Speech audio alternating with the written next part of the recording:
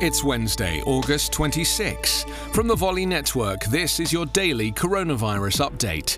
I'm Anthony Davis. Australia has announced it will join the United Kingdom, Canada, Italy and Norway in supporting the Gavi COVAX Facility Advanced Market Commitment to help Pacific and Southeastern Asian countries access safe and affordable COVID-19 vaccines. The COVAX AMC is designed to secure COVID-19 vaccines when one exists for all countries, not just those that can afford to purchase or manufacture vaccines themselves. While the World Health Organization says COVID transmission rates are easing across much of the world, they are continuing to escalate in places like India. 18 straight record days of infections, more than 67,000 new cases in the past 24 hours.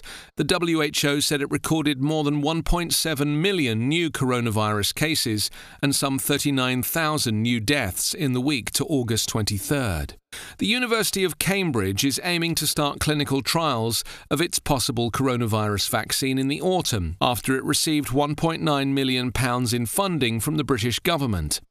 The scientists behind the vaccine said their approach, which uses genetic sequences of all known coronaviruses to hone the immune response, could help avoid the adverse effects of a hyper-inflammatory immune response. The number of Americans newly diagnosed with the virus is falling.